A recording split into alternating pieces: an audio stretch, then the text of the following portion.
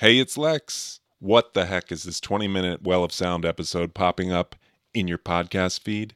Don't Dave and I go on for hours at length about how Sammy Hagar has a sprinkler business and Phil Collins was almost in a movie about Goldilocks and the Three Bears starring Bob Hoskins and Danny DeVito? Yes, we do. We do that. And don't worry, we will again when our Chrissy Hind episode drops sometime next month. But this here is another Minisode, like our George Harrison Dark Horse episode. This one is Daryl Hall's Sacred Songs, and it too is plucked from our 2-hour Underrated Solos bonus episode, which you can find over on our Patreon page. Anyway, I just wanted to give you a little context before you jump into our chat about an album that not too many people talk about. But it is a great entryway into a whole lot of other music that's part of the Robert Fripp-averse. Hope you dig it as much as I do. And thanks for listening.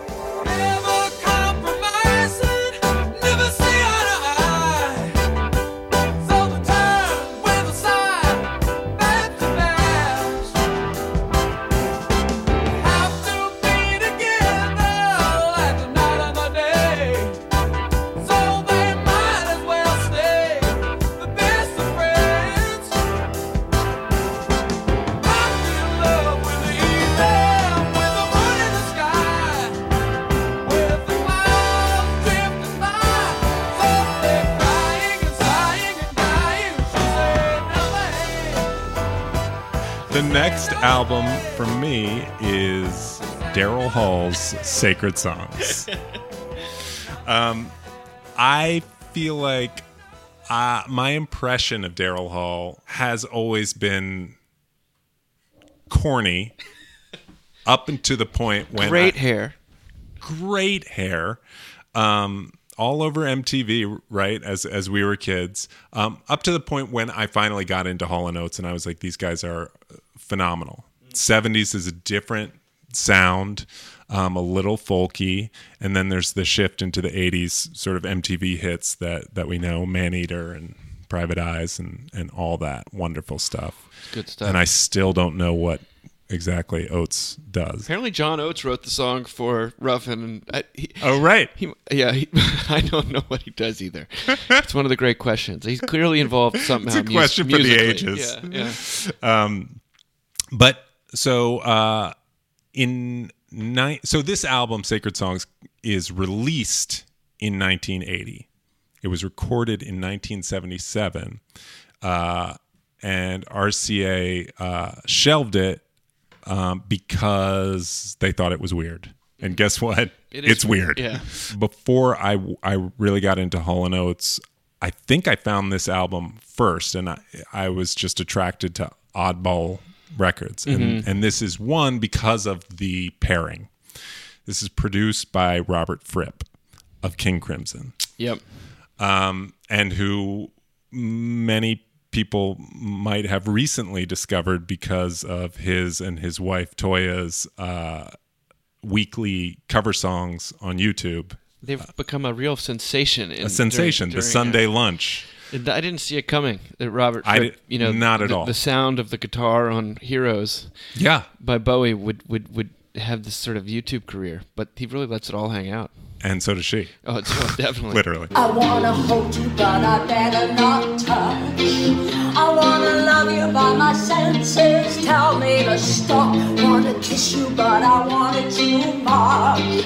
I wanna taste you, but your lips are venomous poison.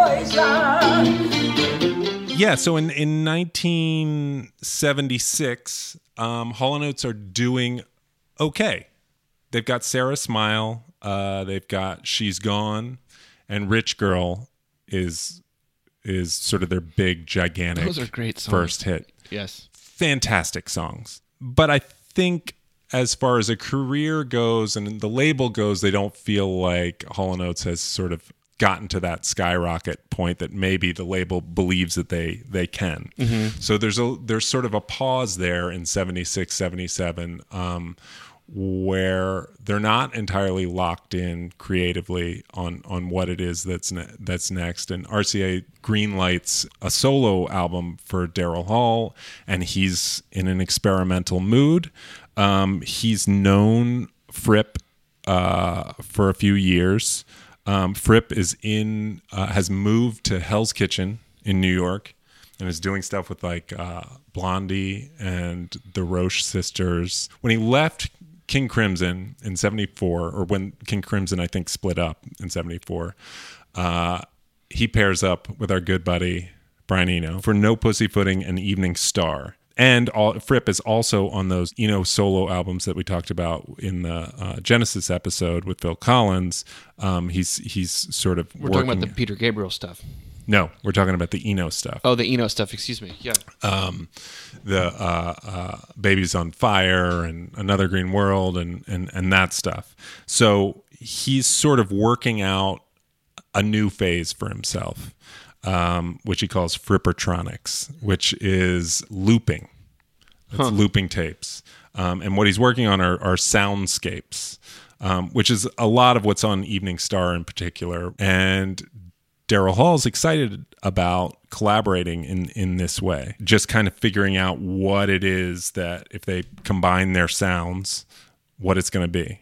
And the first thing I'll play is Something in 4/4 Time.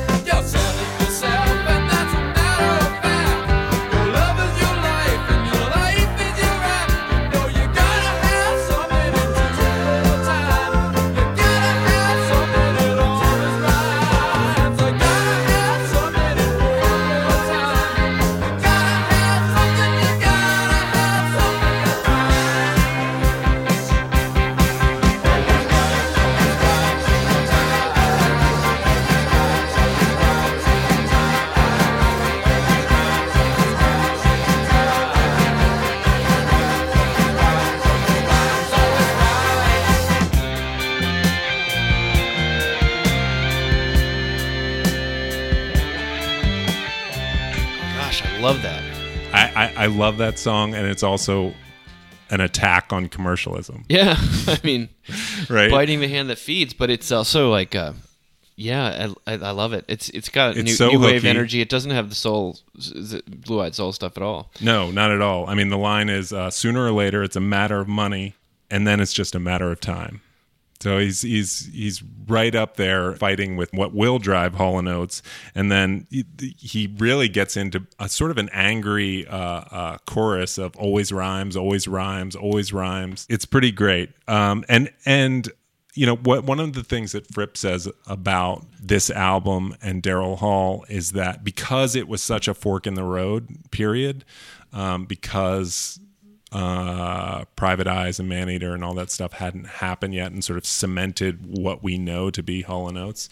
That really had RCA release this album in 77, right in that punk, post-punk sweet spot, that Daryl Hall might have been perceived differently as far as music history goes. It's more in the Bowie camp than now. I mean, that's Fripp's opinion, but I could see that though. I mean, it's not. Yeah, I mean, I wonder if like what was the it did sell okay, right? But it was not really, or not really. I think it charted, and it comes out during, I think what the album's called, Ecstatic. It's right in there. 81 is the big sort of Hall & Oates, explosion. So it's sort of at the right time for folks to pick it up on a whim. But Fripp is really inspired by this collaboration. I would say on this, so Daryl Hall really writes most of the songs, and Fripp supplies these sort of soundscape, this guitar and looping sound that's in there that I'll play in a second. But really, this is still Daryl Hall's show. But what Fripp takes from it, he applies to producing Peter Gabriel's second album. Okay. which has some songs that will also appear on his on Fripp's solo album. Like Here Comes the Flood, right? It's on both those. Isn't it on? Here Comes the Flood is on Peter Gabriel's first album, which is produced by our bud Bob Ezrin. But Fripp records a version of Here Comes the Flood, which I think is actually worth playing because it's a raw version. It's one I prefer, actually. It has the sound of that Kate Bush special where that I think I posted on Instagram once, where it's just a rawer sound, whereas the Bob Ezrin sound is maybe overproduced with lots of, probably kids in the chorus, as we've seen. I took the old track, the hollow shoulder, across the waters. On the tall cliffs, they were getting older, her sons and daughters. The jaded underworld was riding high on waves of steel hurled metal at the sky. And as the nails sunk in the cloud, the rain was warm and soaked in the crowd.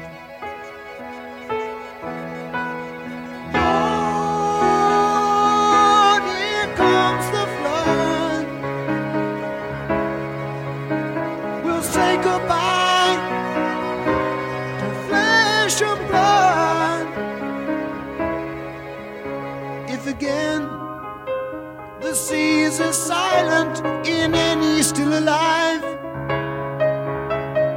It'll be those who gave their island to survive. Drink up, dreamers, you're running dry.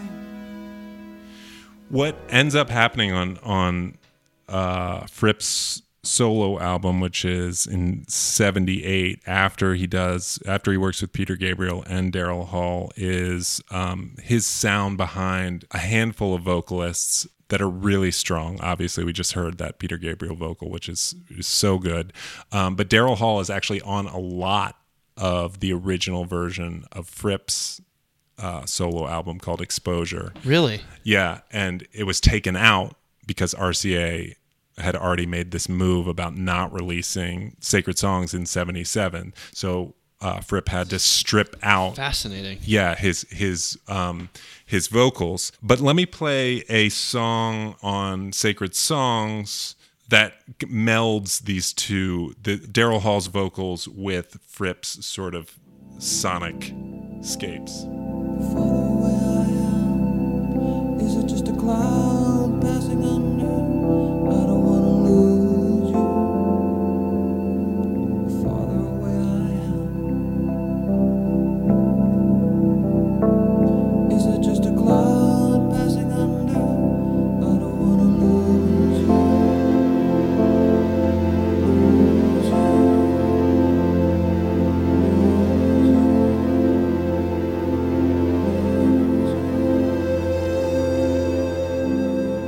So it's sort of meditative stuff, hence the title, Sacred Songs. Daryl Hall says that he's after, at that point, was into Aleister Crowley and magic and spiritual expression. The Jimmy Page. Yeah, basically. He was interested in the Celts and the Druids. And there's a really great epic song called Babs and Babs about two lovers. And it goes from them together to them splitting apart. And Fripp just kind of guides us through with his guitar. It's amazing. Wow. You're the first person that, by the way, that ever told me about Sacred Songs, and that it's also part of this trilogy. Which it is, yeah. It's a trilogy, and so much so Fripp, I think, was so enchanted by Daryl Hall as a vocalist that when he decides to get to reform King Crimson in the 80s with what end up being Discipline, Beat, and Three of a Perfect Pair. It's a totally new sound and a very 80s sort of new wave / post-punk sound for King Crimson. He wants Daryl Hall to be the vocalist. for this new trajectory. So the last thing I'll play is Survive, which is kind of the perfect, for me, synthesis of both styles, which is Hall's really strong, beautiful vocals with Fripp's sound. You were born in freedom to be a slave to your inhibition,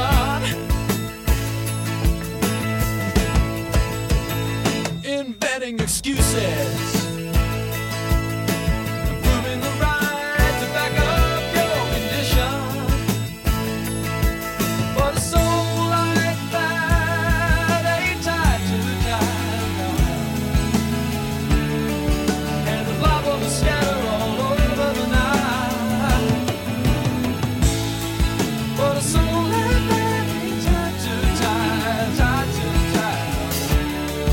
And it's liable to scatter all over the night, all over the night.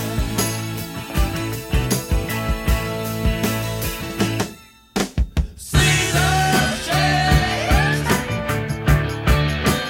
We'll all die. The city built up, torn down now, but the sea is still alive.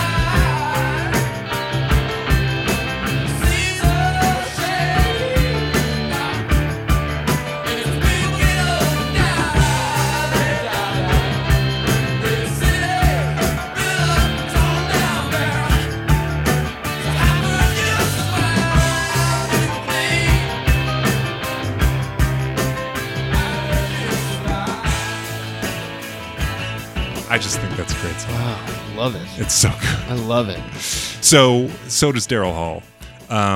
And the reason why I say that is because right now he's on tour with Todd Rundgren, and and a lot of the set list is from this album. Really? Yeah. Interesting. Yeah. No, I like it a lot. I just love I think it's what I'm bringing going to... me right back into sort of Peter Gabriel world is what Right. it feels like. So I think what I'll do actually is create kind of a tighter version of that trilogy and make a playlist, because I've always wanted to do that, and I just, it's so rich with so many different elements that we've already talked about. We talked about Peter Gabriel. Phil Collins plays on North Star, which is on Exposure. Cool. For me to be with you.